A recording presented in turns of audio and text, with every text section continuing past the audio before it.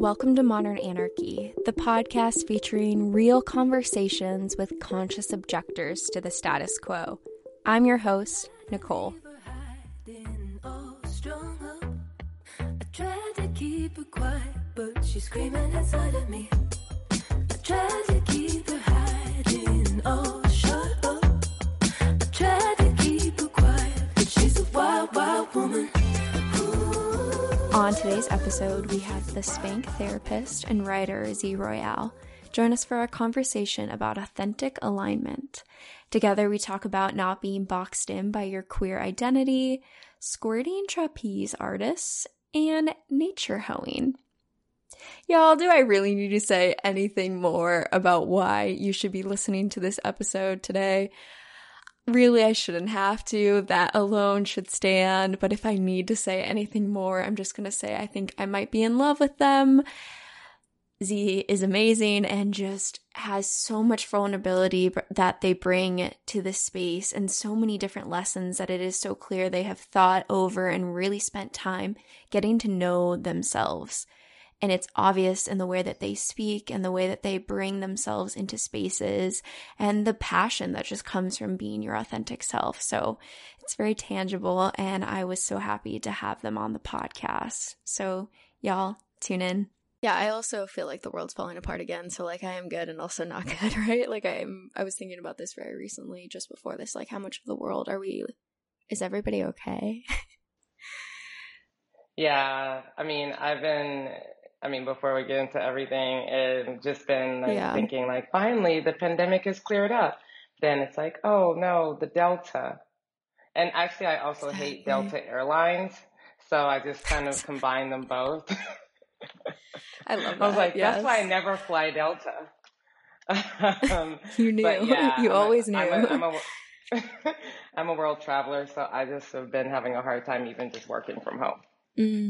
Yeah, definitely.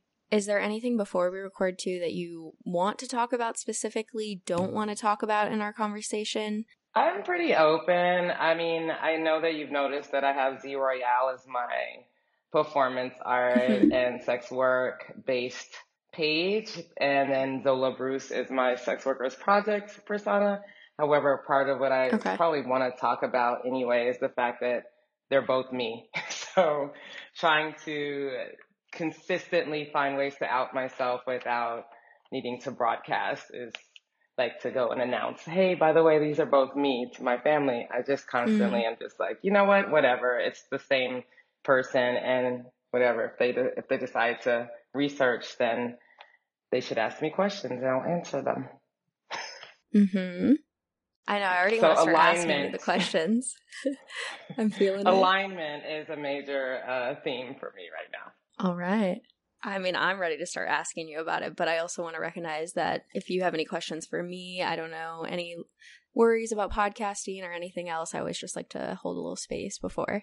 No, I've been doing podcasts a lot, and I've enjoed them, and I just listened to a couple of yours that I really like. So, what did you think?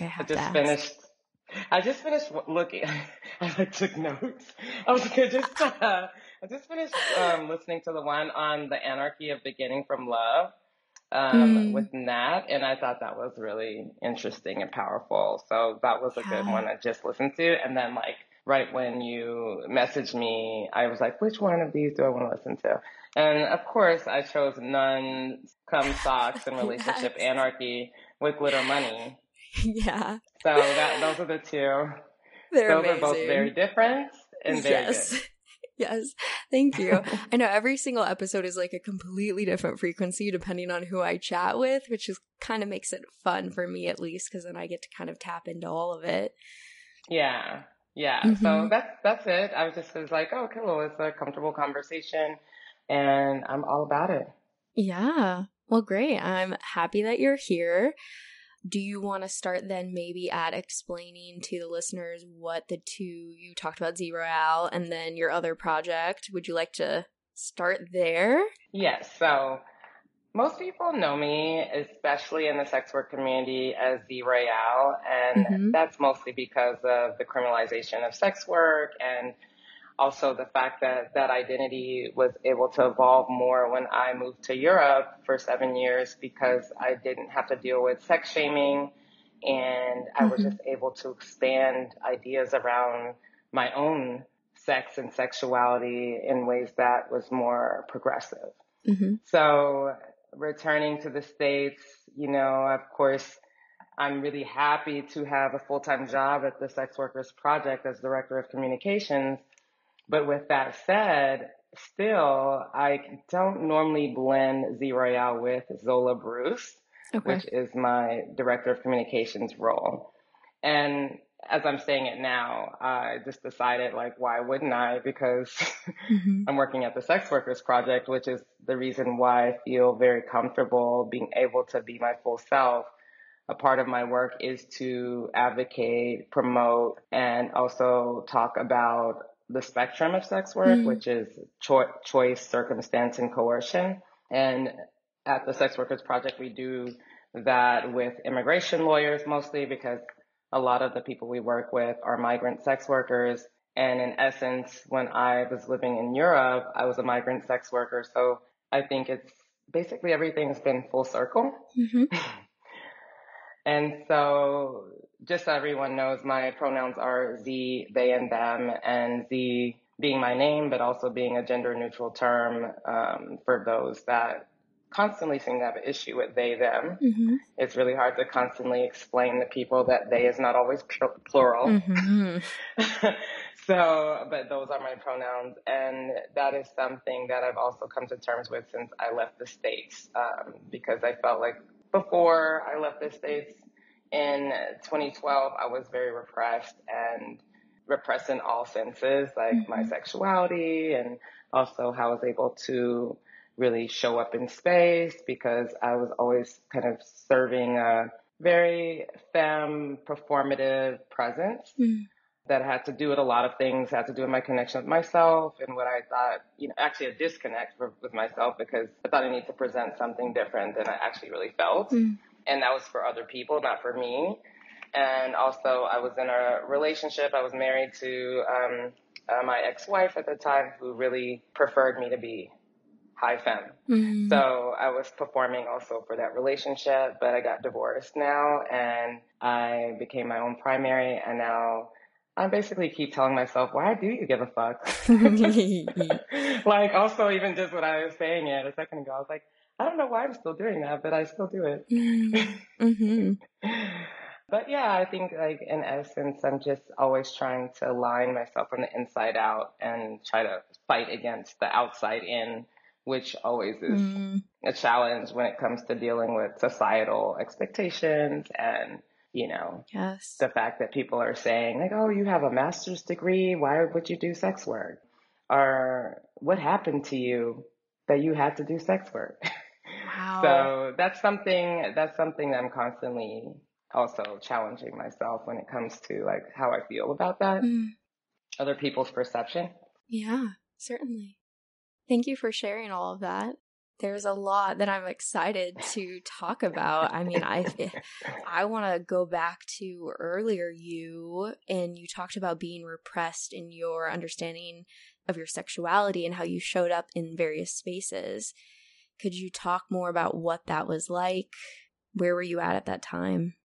Yeah, I mean, it was kind of my second, I would say my second involvement to move, or I was born in Dallas, Texas. So moving from Dallas, Texas, I was already like, yay, I'm in New York. I can be queer. And people don't have a problem with that because I'm at Sarah Lawrence College, which is a small liberal arts school that used to be predominantly female or, genderqueer. So I came into myself first there, but then I have to say I still felt there were a lot of limits around what it meant to be queer, and maybe at that time even just like a lesbian. I never really felt like a lesbian, but I felt like that was the most fitting terminology while I was at Sarah Lawrence, for example. And to be a lesbian was to be able to say, hey, I'm into women and I'm into same-sex partnership. But then as I was evolving even there, I was like, I'm not just into women, I'm into people. I'm into people. I'm into seeing people beyond their gender. However, I did, fast forward I started dating a lot of women and going to a lot of like women focused clubs at that time. And that Mm-hmm. was like the 90s. That was like late 90s. So it was like when New York still had like a pretty fun club culture. Okay. And, you can go out, you can do ecstasy, you can meet all these people and all of a sudden you're like, oh, I feel so much freer.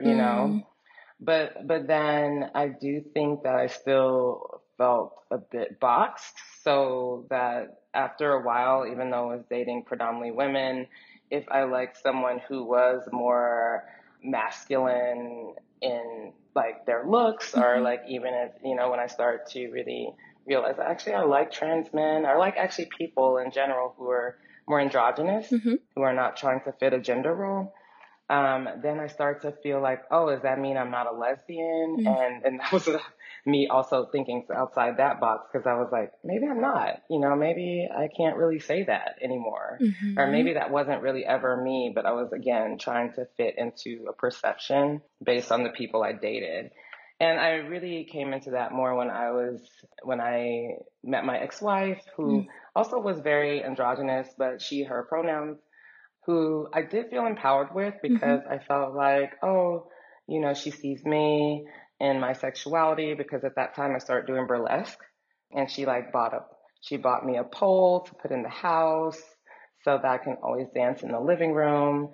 She supported my burlesque gigs, Brown Girls Burlesque, for a while, until I got too serious about it. Mm. So after I guess a year of doing it, she's like, "Are you still gonna do this hobby? Like this is not. I mean, this is like interrupting with the rest of your career." Wow. And I was like, "How is that?" And she's like, "Well, how can anybody take you seriously if all you're doing is constantly like showing yourself on stage?" And I'm like, I'm an exhibitionist. That's what I like to do. Yeah.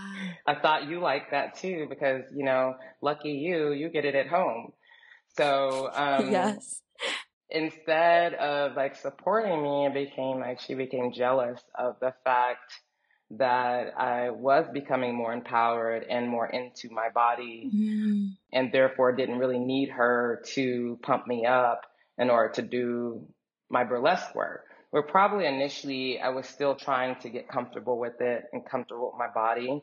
Once I became more comfortable and more independent in how I started to feel around my sex, the way I expressed myself sexually, then also she started to repress me. Mm. And so that became a problem in our relationship. And it definitely did, especially when we got married, because I think this happened mostly when we got married, because all of a sudden there was this, what I call homonormative system that I felt again trapped in, because she really just wanted like the doctor's wife who stayed at home, took care of the dogs, and did all the typical things that like, Mm-hmm. heterosexual couples do. Yeah. So I felt very slighted, and I felt like very shocked that I ended up with that type of person. Didn't expect that. So that's why eventually I got out of that relationship and moved to Europe. Mm. Wow. to be who I am fully, without having any just feeling like, what, fuck relationships at that time. I was like, I don't want to be with anybody who first likes me for the way I look, my independence, and my eroticism, but then if they can't control that, then they no longer like it. Mm-hmm. So it felt like a power and control situation where it was. And then I left that situation to rediscover another part of myself, which was when I moved by myself to Europe. And so in your timeline, how long were you married? When was Europe? How recent was this? I'm trying to conceptualize your journey. Well, I got married in, oh my God, 2005. Okay. And I had already been with my ex-wife for 5 years. So it just seemed like the natural next step for health insurance reasons. Also because she wanted me to have a child, even though I decided I didn't want to, which was another problem. Literally right after we got married is when things took a turn, and I still stuck in there for 5 more years. So a decade. Wow. Of my life, from 25 to 35, which I know everyone's like, I thought you were 25. I I'm not. I just know I'm so much happier that I look so much younger than I used to. And Wow. I feel like I kind of like regained some years again by creating more of the life that I want instead of the life that other people wanted me to have. Yeah. Do you feel like those years were lost? You used the word regain. I mean, I have to say, like, when I even look back at photos, because I did leave for Europe in 2012 for the first time to really actually to see if I could live there by Mm-hmm. myself. I went to Amsterdam. I developed a whole community of people there, a kink scene, queer anarchist punk scene. And then I felt more confident that I had community so Mm-hmm. that I officially got my residence card in 2013 and really said, hey, I'm moving fully with 3 bags. So I left everything and I moved. And in doing that, I started to feel just more liberated. I felt very determined. I felt Mm, like, these are the things I wanted. What did I want to do before I actually met my ex-wife? And this was yeah. one of the things I wanted to do. And because I'm such a giver in the way that I'm in connected, like romantic relationships, I had to really think about like my role in that and Mm-hmm. how I need to change that so that I don't do that, so that I don't continue to do that in other relationships. So I also processed, it took me some time, probably 2 years when I was in Amsterdam to just heal and process and really get into myself again Mm, to a point where I felt super happy that I took that journey, even though it was difficult. It is hard to move by yourself to another oh, country. yeah. And even if you meet other people, Amsterdam is initially you seem like the easiest place to be, but it is very white and the Dutch culture is very specific when you live there. It's not like when you visit and go to the coffee shops. It's Yeah. definitely a bit different when you live anywhere, right? Because and also when you're a migrant. So I didn't speak about this part yet, but I went to school for dance and I was an artist the whole time. I mean, from when I was 8 years old, I've been Wow. dancing. So, burlesque was like another like culmination of Of that. course. And so when I went to Europe, I was like, you know what? I'm not gonna do the work I'm not gonna do social work and therapeutic work like I learned to do in college. I'm gonna just actually go full force for my creative career. And part of that was to be able to connect with people around performance art and then my eroticism. So, I started to develop these very erotic performances that I could do on stage at the Frankreich, which is a queer anarchist punk space. It's like really the only one that still exists in Amsterdam right now that's a bit more grunge and not so, I would say, polished. So it just made me feel more free and I can really get down and dirty in the way I wanted to. That's a big switch, though, coming from a relationship that I was really struck by the words you used of being shocked that you ended up in that kind of relationship structure that would pull away from your independent strength to really Right. deciding that I'm going to do everything that I want and screw everybody else. Like, it's a big mind shift that I think is worthy of spending time talking about. Like, how did you start to do that? Where did that strength come from?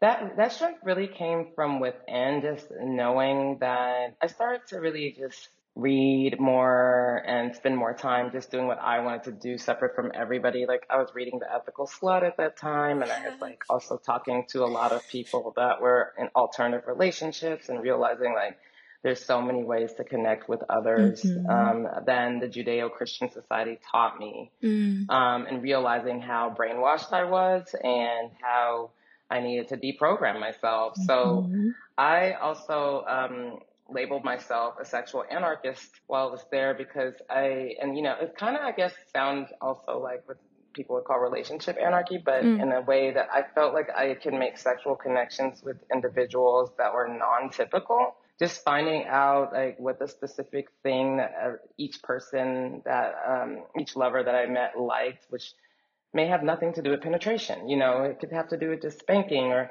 I Mm-hmm. started to learn more about other kink activities that I could get into to connect to others. And so I felt like, yeah, everybody has individual needs and everybody has individual connections that are very specific to those connections. Mm. And I started to develop those more and get rid of guilt around like how many people I was connecting to and how. And of course, safety was always first, but you Right. know, in doing kink work, you realize like you don't have to actually do a lot of fluid sharing or any, like it's Mm-hmm, probably some of the safest sex work that you could do because sometimes it just has to do with humiliation. mm-hmm, It has to do with using tools, but you don't actually have to ever, you know, and actually that's the primary goal is to always have your agreements, boundaries, and consent is always primary. So it just made connecting with others sexually more fun. I just received a lot more gratification than I probably had in my whole life mm-hmm. with any of my relationships. So it was really for me just to know that I could individually connect and connect with others in ways that's very specific to our connection made me feel more anarchistic, and I could just be self-defined and define my relationships dependent on how I felt those connections were going Mm-hmm. and in my conversations with others. What does that actually look like, though? A structure where you are valuing things based on what the connection actually is. I think we could say that, but a lot of people could hear that and not have any idea what that looks like in actual practice. So I went to play parties for the first time when I was in Amsterdam and realized like, oh, you know, at play parties first, you know, there are different types of structures, but like one of the first ones I went to was kind of like group therapy. Like we all were in a circle before we even started playing, Wow. and we shared the things that we desired and the things we definitely did not want. And then also the symbols that we want to use to say, you know, to basically have consent-based language that might Mm-hmm. not be no or yes. It might be meow if they want more, or roof roof if they wanted to get your attention. Like just different Mm-hmm. types of ways of creating safety. So that was first of all really progressive for me because I never experienced that. And then as I started to connect with people at the party and play in different ways, I was like, oh, you like to be spanked like this, and you like to be spanked like this. Just even Mm-hmm. that. And then people telling me actually that I was really good at spanking, which is when I became a spank therapist. I just feel like that's an example of just me taking tools that I learned from others and learning how to touch different Mm-hmm. bodies in different ways and not ever thinking like, you know, maybe before that I might think like if somebody is a dom, then that's the only circumstance that they probably would spank. And then they spank and they just use a flog or whatever tools in this way.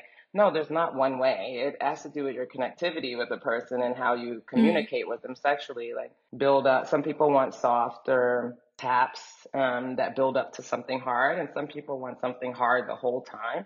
Some people want something in the middle, and some people just want it soft.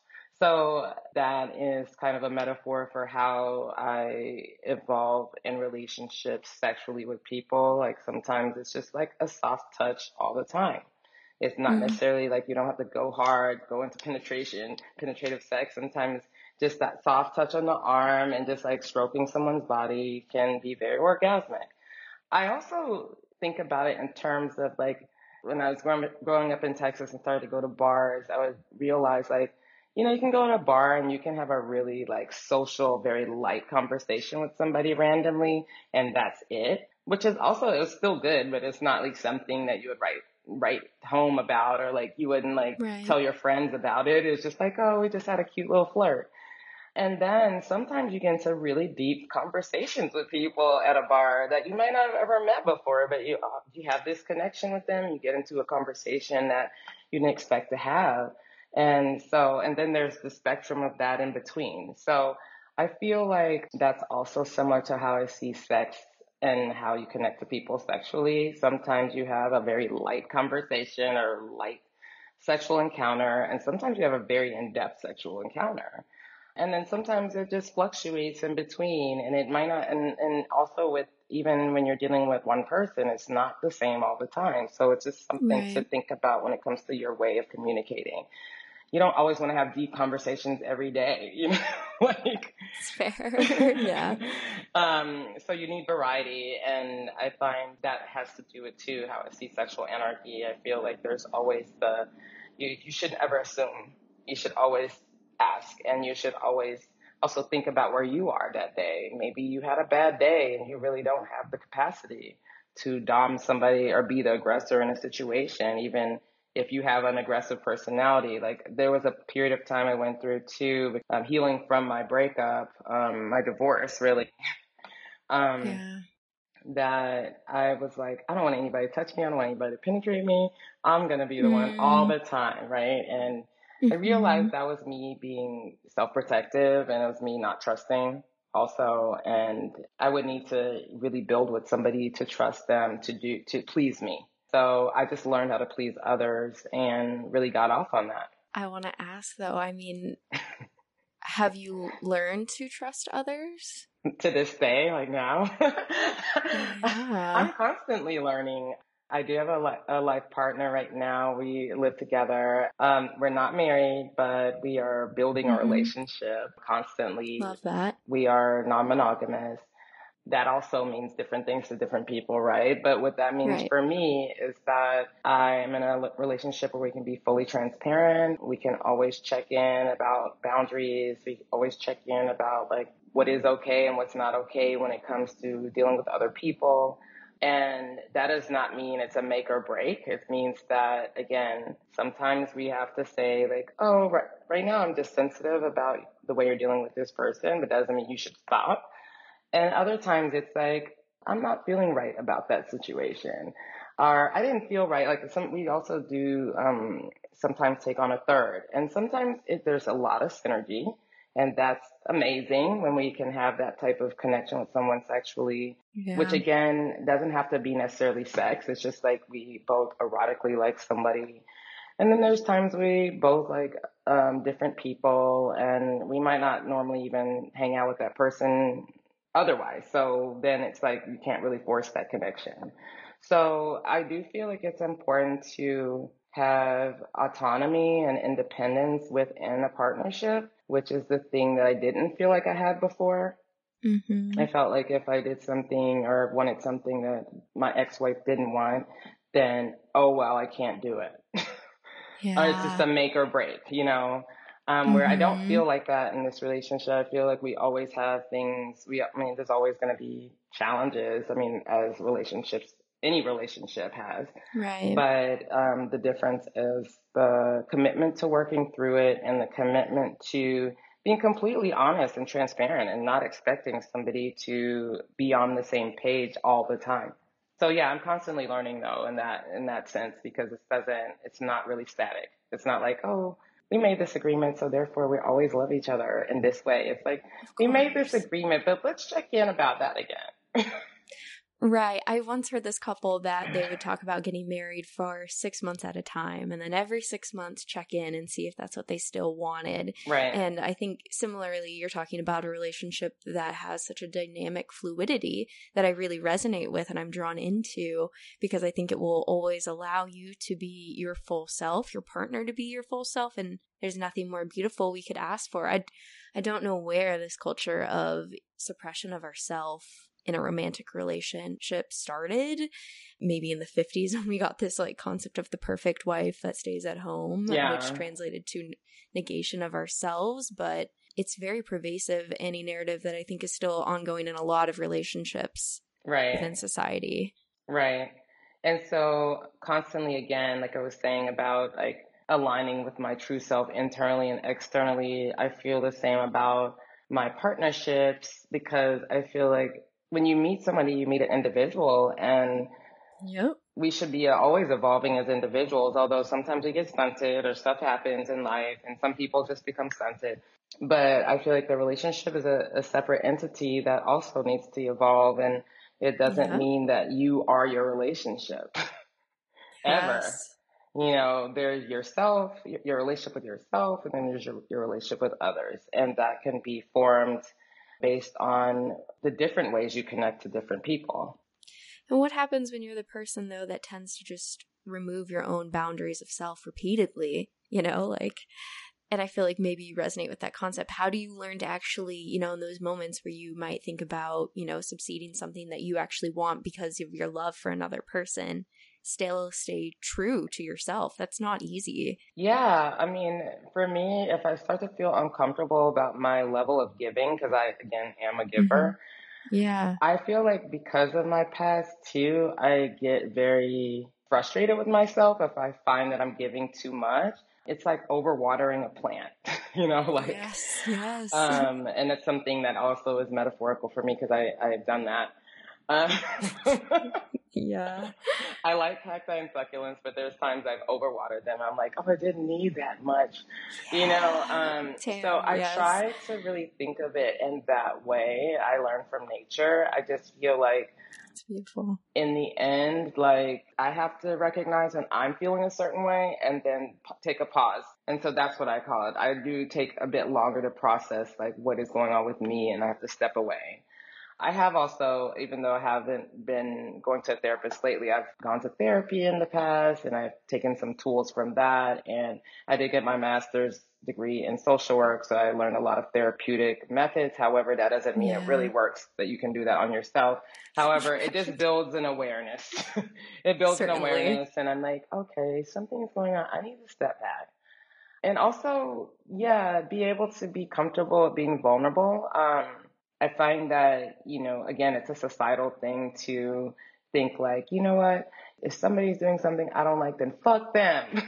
Instead of like, what is it that you can do, me talking to myself, what is it you can do to express, first of all, your true desire in this situation instead of just block? Because sometimes it feels easier to just block and be like, I'm just going to move on. But it's not really that easy at the same time, because I find that you have to heal from every relationship that you might have blocked. And I try to take those lessons into building, first of all, a close relationship to myself, and then understanding like, where is this coming from? Why am I frustrated right now with this? Instead of like project it right away, Hmm. instead of it being like projectile vomiting onto somebody, your issues, Yeah. it's just more like, I'm just going to take a moment of silence and figure this out.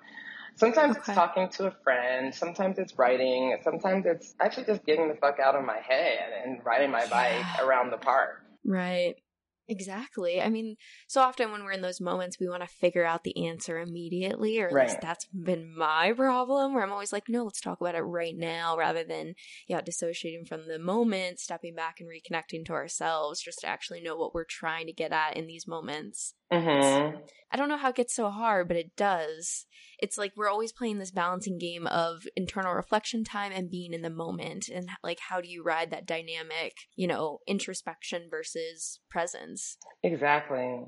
And also the things that sometimes I discover is it's not at all about the relationship. It's about like other shit going on at work. Mm, It can be yeah. stuff going on in family.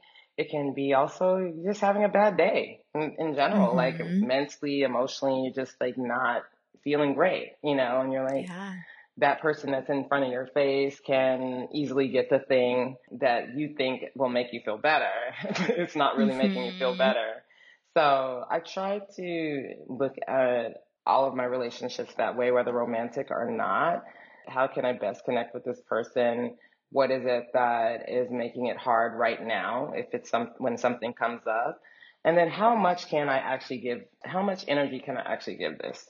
And that's what I've really learned, my own capacity, Mm, and that is in all ways. That's like sexually, emotionally, also like when it comes to how much I can listen, because, I've also had yeah. that challenge. That's the reason why I decided not to do one-on-one therapy anymore, because at that time when I was doing one-on-one therapy, I found Mm-hmm. that I was just taking in so much of someone else's feelings that I forgot my own. And it was like, it's something you always learn in school. Like, you have to have your own therapy, or you have to figure out how to separate.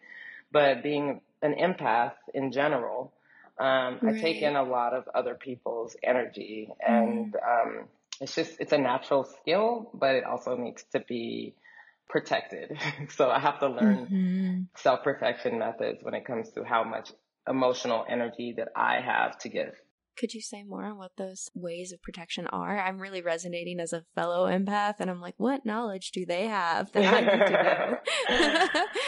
Well, I think one thing I do is a lot of my own personal spiritual work, and I just take pieces of different things that have worked for me in my life over time. But like, I have a tarot deck that I always go to. Okay, yeah. Desk to Onyx is my newest tarot deck. It's called a melanated deck. It's by a black artist who developed these beautiful cards, and more people are developing their own cards, which I think are amazing. So even just doing something that helps me see myself in third person helps me nurture Mm-hmm. myself. So I'll be like, oh, that's resonating with me now. Thanks for I'm telling myself, thanks for channeling that for me.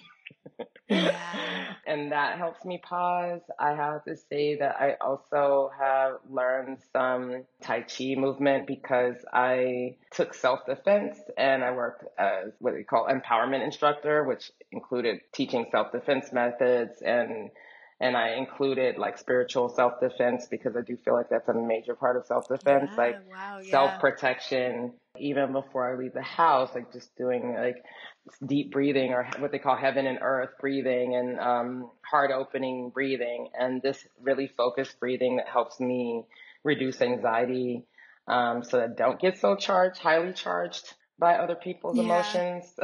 yeah.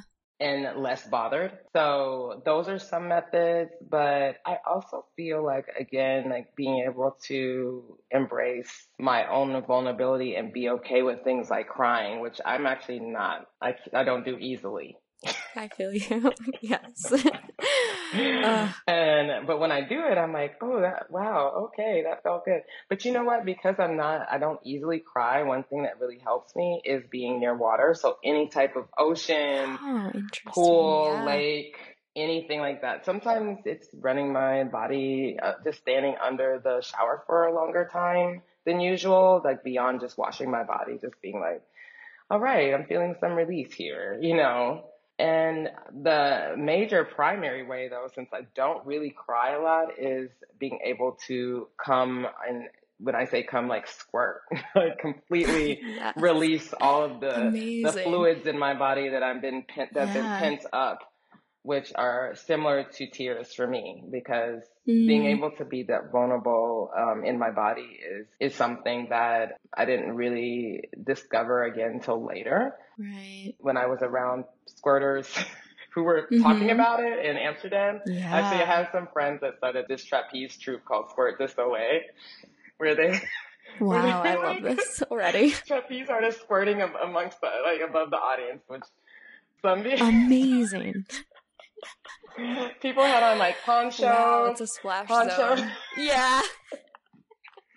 with the freedom, Wow. the freedom of both Yes. gliding in the air and also somehow, skirting was just amazing. And I was like, wow, wow. So just being around sexually free people really taught me also how Yes. my sexual freedom also helped me to release. Yes. Yeah, because when you watch people squirting in air, what matters at that point? Like, why do I care, right? That's what you said, when we started this conversation. Why do I Yeah, care? I mean, they don't yeah, care. I yeah. mean, And, it's one of those things too that, again, it's like your bodily fluids you should not be ashamed of. That's just something that happens naturally. yeah. But when you repress it, then you really you do Mm-hmm. suffer. You do suffer. I mean, just think, I'm like, wow, I don't really cry. So maybe I'm really holding in so much suffering that I didn't realize until like something Mm-hmm. happens where I just end up bawling over something stupid, like tripping and falling randomly and not being able to control that. Like then Yeah. realizing like, oh, something else is really going on. So I feel like, interestingly enough, it is tied to my sexuality and how I'm able to, be vulnerable with others in order to release. I was going to say, I actually just had an experience like last month where I had this out of body release experience at Mm-hmm. a play party. After the pandemic Mm-hmm. had hit, nobody was, of course, able to get together. And then all of a sudden, the production company I'm a part of, Kink Out, we decided to have a Kink Out retreat, and I call it nature hoeing because we went to a cabin in Pennsylvania. A really great, amazing friend of mine who's also a Yeah. dom was like, "Hey, help us organize a play party out here at my cabin." going out there, I knew I needed I was actually struggling with some other things going on in my life. And I was like, I'm still going to go play, like, why not? Because, a lot of times Mm, too, if you're struggling with like some things making you sad, maybe you feel, or especially if it has to do with grief, you feel like guilty for receiving any kind of pleasure. But I felt yeah. like, wow, this is a time I really need to receive pleasure because I'm not in this Mm-hmm. position right now to offer as much, but I need to be open to receiving. And that's what I want to do for this retreat. And I was able to say that in a safe space. And then before I knew it, like my live-in partner and also another Dom that I know in community both fucked me at the same time, one anally and one fisting Mm, me while I was on my hands and knees on the ground. And I was like completely trusting them and became completely mm. ecstatic. And I didn't realize that the Wow. whole rest of the party stopped to watch. But I know I was loud Yes. because I wasn't even thinking about anyone Mm-hmm. being in space. I was just completely, it Yeah. was just really feeling pleasure in a way where I felt not guilty. I was able to feel vulnerable and I was Mm, able to feel held in a space that made me feel no shame. So wow. that was the Yes. first. And there's always new things that you can discover about yourself too, erotically, just as you discover things about yourself emotionally. So I felt like, wow, that release Right. was really amazing. And I thanked them profusely in other ways, but it was a great Yes. exchange. And I felt like, yeah, I mean, it's definitely therapeutic to be able to release in that way. What do you feel like you learned about yourself in that moment of release? Well, first of all, I wasn't thinking I was going to be the one being fucked like that. I thought it was going to be my partner. But then they were like, no, you're the one that needs to get on your hands and knees. And I was like, I learned that I needed to be commanded because I'm so in control Mm. all the Mm-hmm. time that I'm always the strong one, and it's hard for me not to Yeah. be, but there's also strength in vulnerability. And so I learned that in this way of being able to release, realizing that also like afterwards, people still saw me as strong. It wasn't like this thing where people are like, oh, you were in this vulnerable position. And now we see you differently. It was more like they were like happy for me, you know? Yeah, of course. And other dom friends, because they normally see me in a more dominant position, were like clapping for me and like, yay, look at you, you're able to Yeah. finally receive the pleasure you deserve. Hmm. So that's what I learned. Do you feel like you found what was blocking you during that time previous to this? Yeah, because I had a chosen family member who passed away suddenly. Um, Mm. they were dealing with addiction for a while, and regardless Wow. of you know, people deal with addiction, but sometimes they're functioning. And at this point, we hadn't heard from her in a while, and we didn't know what was going on with her. So to find out that Mm. she passed on was really hard. And when you're hoping still for the best, like you're still hoping somebody is being cared for, and even Mm. if they're not talking to you, that somebody else is caring for them, and then you find out like they passed away by Mm-hmm. themselves in their car. um Mm. yeah, it's just really a lot to deal with when it comes to like just not wanting somebody ever to die alone, like despite it Mm. all, even if there was a freeing aspect because she was suffering for a while, there's still what was the last thing we talked about? Yeah. Feelings. But, I was being strong about it because her mother is somebody who's been my best friend since high school. And she, for me, was like, again, being an empath, I was like, she's the one dealing with the pain, like, not me. She's the one. Mm. Like, she's like, who am I Yeah. to say I'm in pain? But Mm. I do feel like that release, grieving is a constant process, and that release was just like something that came about in a way that I didn't expect. And I didn't realize I needed that. But I did know I went in with the intention to still try to receive Mm. pleasure, try to play. But it went from trying to actually doing it. Yeah. So that was definitely something that was helpful for me to release. And it's not something I can talk about normally to the general public or to my friend even being, guess what? I got fucked. I got double Yeah, of fucked and course. finally I released. Yeah, Not in that moment, but at least, but maybe later on. yeah, exactly. I mean, I just want to take a moment to honor the space of how difficult that must have been for you. I could feel it as you were talking about it, the weight of that in that Yeah, moment. It sounds incredibly yeah, heavy. it's still very heavy, but I feel like again, Yeah. like allowing myself to receive pleasure and not feeling guilty is really important. As I feel like a lot of us just, Yes. hold guilt in our bodies too, and what that does to ourselves and how Yes. that represses us. And Exactly. it's like a self punishment, when you don't think like, oh, Mm-hmm. because this happened, I can't receive pleasure. And that actually ruins a lot of people's connectivity with Mm-hmm. others too. And I definitely didn't want that. That's not what she would have wanted anyway. Like she was definitely a hedonist. So I kind of also Mm-hmm. felt like, what would she want me to do? She would want me to do this. Yeah. A beautiful way to honor her. Wow.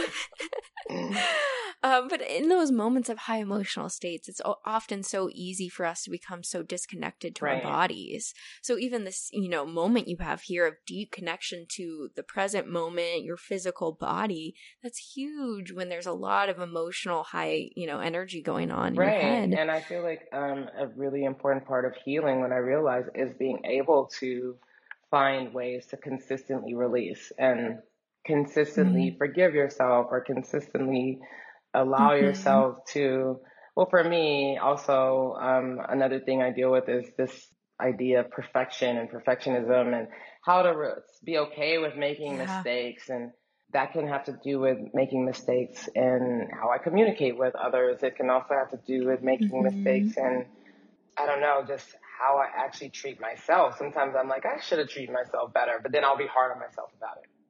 So even just stuff like that, just being able to recognize again, like Yeah. we were talking about before, and that's what I really liked about listening to the Anarchy of Beginning from Love, just the somatic release Mm. and really recognizing how you feel in your body versus what you're saying.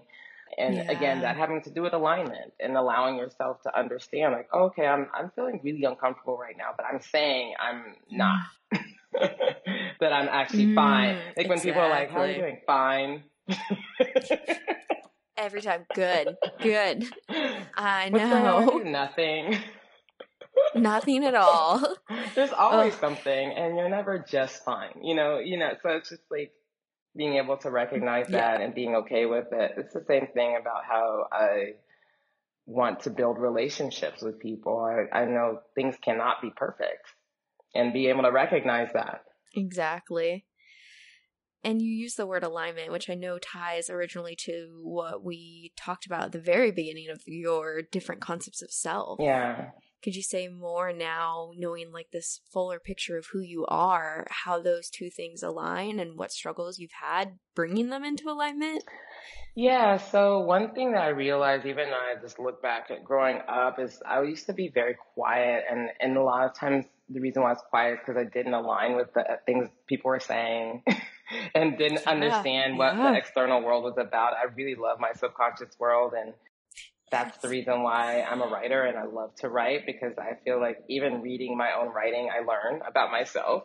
Yep. And so for me, alignment is making sure, first of all, that I'm okay with the fact that I am my primary, that I am always the one that needs to be checked in with first Yep. about everything. Yep. It doesn't matter what's Mm-hmm. going on. If I start to profusely start sweating or feeling like, some nervous energy, I need to recognize what that is and not just Mm-hmm. say just brush it off and also be okay with it and not embarrassed because that's something that I always deal with too Mm-hmm. is like because I know that I'm so different than external world people. I sometimes get embarrassed and I just go into quiet zone.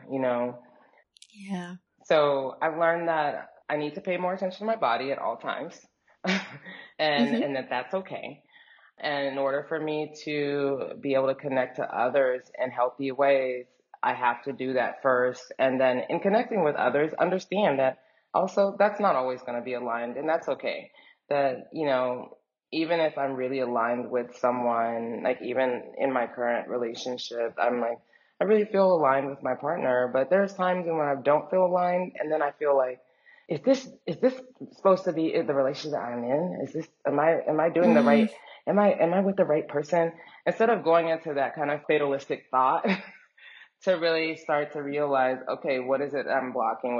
Where is the self-protection coming mm-hmm. from? How can I communicate this differently than just being angry or resentful or sad? I also feel like part of my alignment that I always do need to embrace is also this feeling of sadness. There's sometimes sadness, especially as a strong person or somebody who thinks they have to be strong in a certain way again, Yeah. starts to translate into anger when it's really sadness. It's not anger, it's like Mm, a self-protective sadness. So just mm-hmm. knowing myself more and really being able to be accountable to me and not expect Yeah. anybody else to be able to understand or do that for me is a major way that I start to gain more of alignment. Also, just saying it out loud. Like, I even feel like through this conversation, I was like, yeah, even at the beginning, I was like, am I going to present myself as Z Royale or Zola Bruce? I'm like, I'm both of those people. and Yeah. and not be ashamed to say that. Like, Yeah. even now I have some major successes coming up that is going to definitely blast me internationally around the world. I have three Hell films in the yes. Berlin Porn Film Festival coming up, Fuck yes. and yes, exactly, fuck yes. And I feel like, I'm so proud of all three of them. I feel like, Yes. what I was set out to do, and when I started to get more into myself, sexually and in the kink world and doing sex work and expanding my ideas around sex work, is that I didn't see a lot of BIPOC genderqueer people in porn. Mm-hmm. I was like going to Yeah. Amsterdam has major porn libraries, and you have a small, like, you see this small section, and all it said was black Mm-hmm. ass and black pussy. There was like barely any other titles, and there's Wow. not a lot of black people in general that are empowered Mm. in the porn world. So I was like, I need to see myself in porn. So therefore, maybe Yes. I should try it. And I just fell into it, and and I enjoyed it, and I also still enjoy it. But I specifically have some connectivity with the one of the artists that I work with on a horror porn called Ruptured. That's going to be at the Berlin Porn Film Festival, and also I'm so lucky to have a partner who completely supports all of my erotic activities, Amazing. who proposed that we should do a porn together called Hard at Work during the quarantine. They Yes. proposed it. I didn't even propose it. They were like, you know what? I saw a call out for like people who are already partnered who would be interested in doing porn and home, because here we are in a quarantine and you can't just get random people to get together at this point. So we did Hard at Work, and it's really a hot porn, and it made the festival as well. And both are BIPOC, Wow. both are BIPOC connections. My partner's Dominican. Lena, who the other star in Ruptured, is from Mexico, so she's Mexican. Also, my partner is transgender nonconforming, so that's really great for both of us to be. Mm-hmm. I'm gender nonconforming or transgender nonconforming. You don't really Mm-hmm. see this type of connection in any film, so that was amazing to see Mm-hmm. ourselves on film, because we're like, ooh, we're Yeah. hot. You don't see it when you Yes. I mean, besides like home porn that people might make personally, you don't see a professionally done porn of your own connective and see your own connectivity IRL. So Right. that was also very amazing, and people really wrote me saying how much they love that, and that they never saw themselves on film, and they're so supportive of the fact that we're showing a different side of connectivity, especially for trans and gender nonconforming people Mm-hmm. in the BIPOC community. And then I, for the first time, line produced my own documentary. This is the first of the series, called Sexual Healing. And that is really about the fact that, we're in a society that is really a rape-based culture here in the United States. Like, I recognize that that's why people do not support sex work, because they just think of trauma and assault and Yeah. violation. And people also, the amount of wage stuff sex workers deal with here because of criminalization have to do with just being exploited all the time and not being Mm. respected in the work. Meanwhile, a lot of people would not be as creative sexually if they weren't learning from sex workers. They might not be able to understand their bodies if it weren't for sex workers. There's so Oh, many yes. things, there's so many aspects. Connectivity is never talked about when it comes to sex and sexuality, and that is something that I really feel is so important when it comes to healing. This is what the documentary talks about, how sex workers have healed through sex work themselves, and Mm. also how they heal others. And we never hear about ourselves as healers. And I feel like that Yeah. is really important to put out there, that, a lot of us are the people who educate and help Mm. others. There's not even barely any sex ed out there. So I feel like, again, sex educators are also sex workers, and how important that what I call as essential workers are in the society, and how we Mm-hmm. need to change the trajectory around sex and sexuality by thinking about the consent, and from a consent perspective, not in a Mm-hmm. exploitative, we can just take from you and never pay you perspective.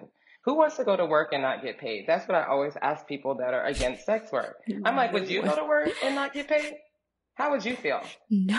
I mean, and Right. also the amount of violation that people, sexual violation that people deal with on a daily basis. It's not just about sex work. It's about our society being wrong. So Mm-hmm. I'm really proud of the work. I'm really looking forward Yeah. to just bringing up this topic in many other ways, like sex workers as parents and guardians, and also Yes. specifically in the BIPOC, transgender, nonconforming community, and also expanding ideas in general, because sex work is not just street work. It's also like, Yes. yeah, more people have joined OnlyFans now because they realize, oh, I can get into my body and I can make money online during a pandemic. Like, that is significant. Mm-hmm. That's significant. That's Mm-hmm. all kinds of people.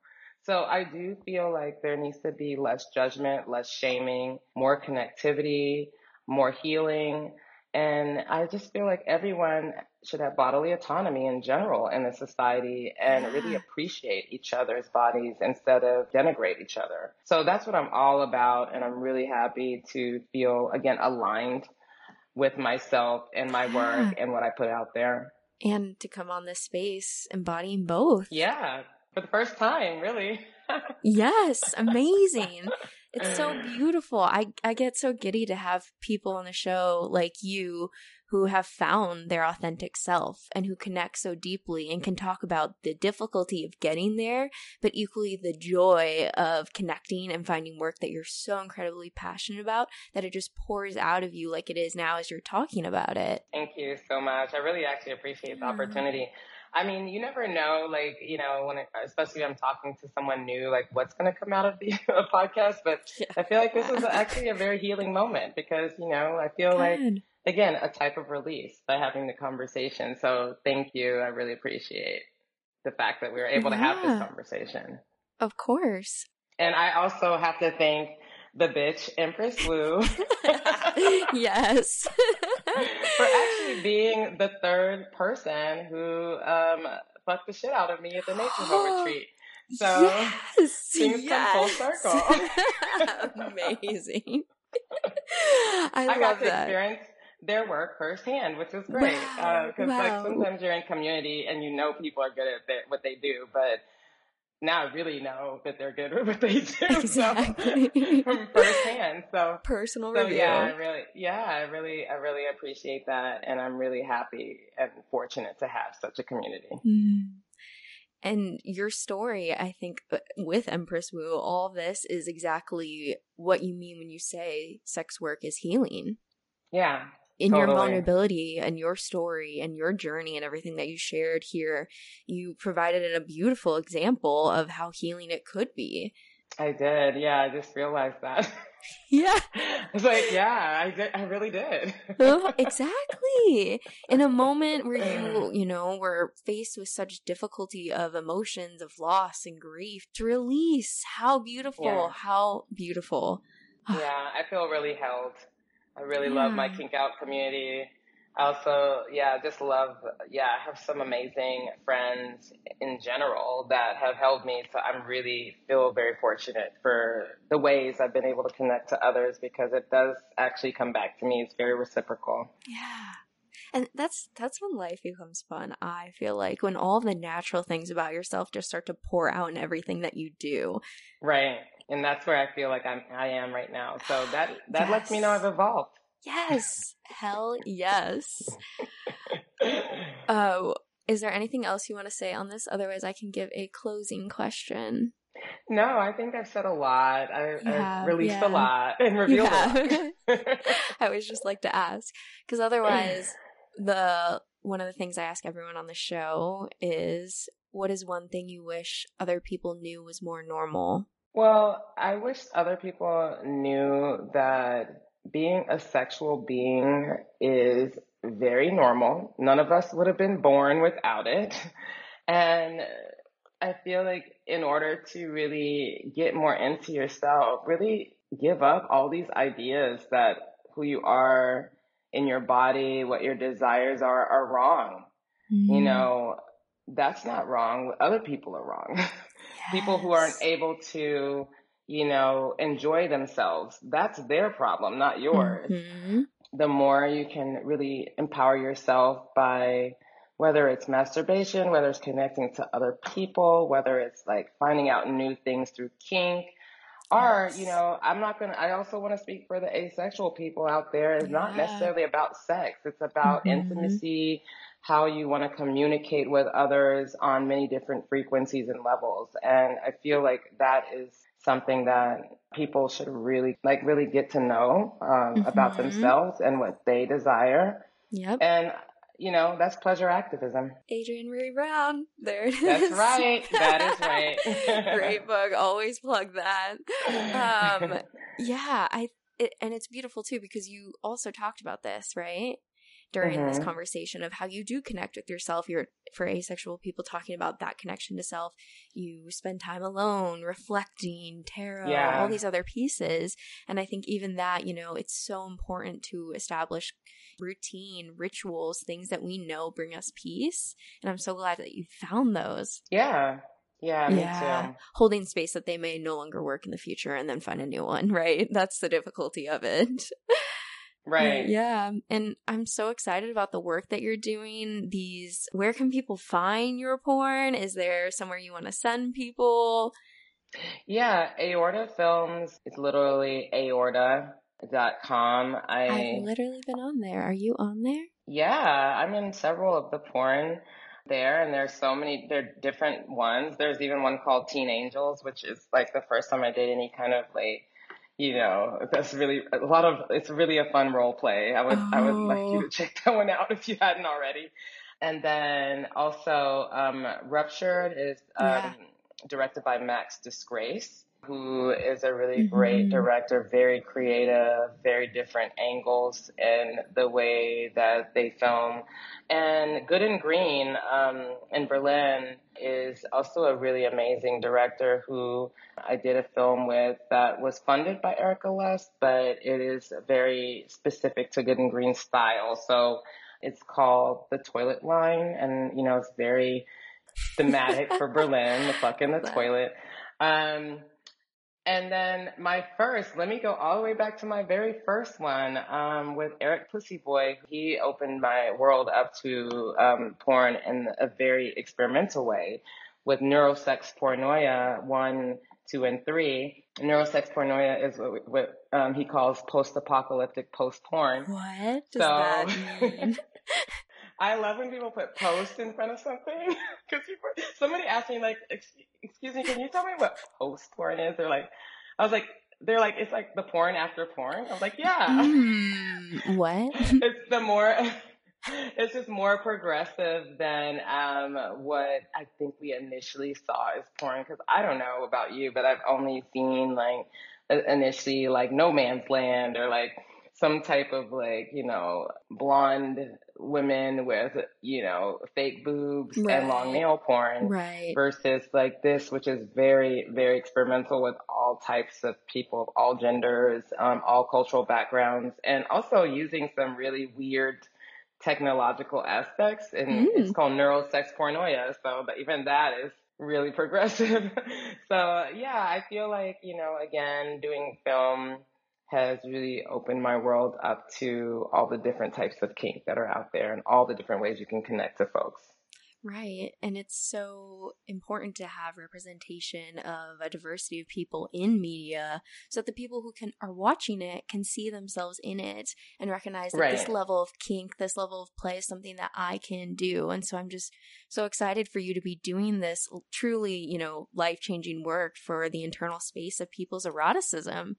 It's badass and exciting. Thank you. Yeah. Well, it's been great to have you. It's been so much fun to chat and learn about what an amazing, strong person you are. It's great to meet you too, and it's Yeah. really good to like learn more about your podcast. I'm gonna keep listening. Oh, thank you. That means so much. This is all I do. I love to just talk to people, learn their stories, and honor the individuality of everybody. Everyone has a unique truth that I think, now I'm getting hippie woo woo, but truly I think has like a lesson that they could share with the world in discovering their own authentic self. Right, and I definitely believe that, and I believe in the title of this podcast too. It's definitely important, modern anarchy. Amazing. Yes. Thank you. If you enjoyed today's conversation, then subscribe for new episodes released every Wednesday, and follow us on Instagram at Modern Anarchy Podcast, where we open up a dialogue about all of these topics. Otherwise, I'll see you next week. And a special thanks to one of my favorite artists, Yor Smith, for the intro and outro song to this show.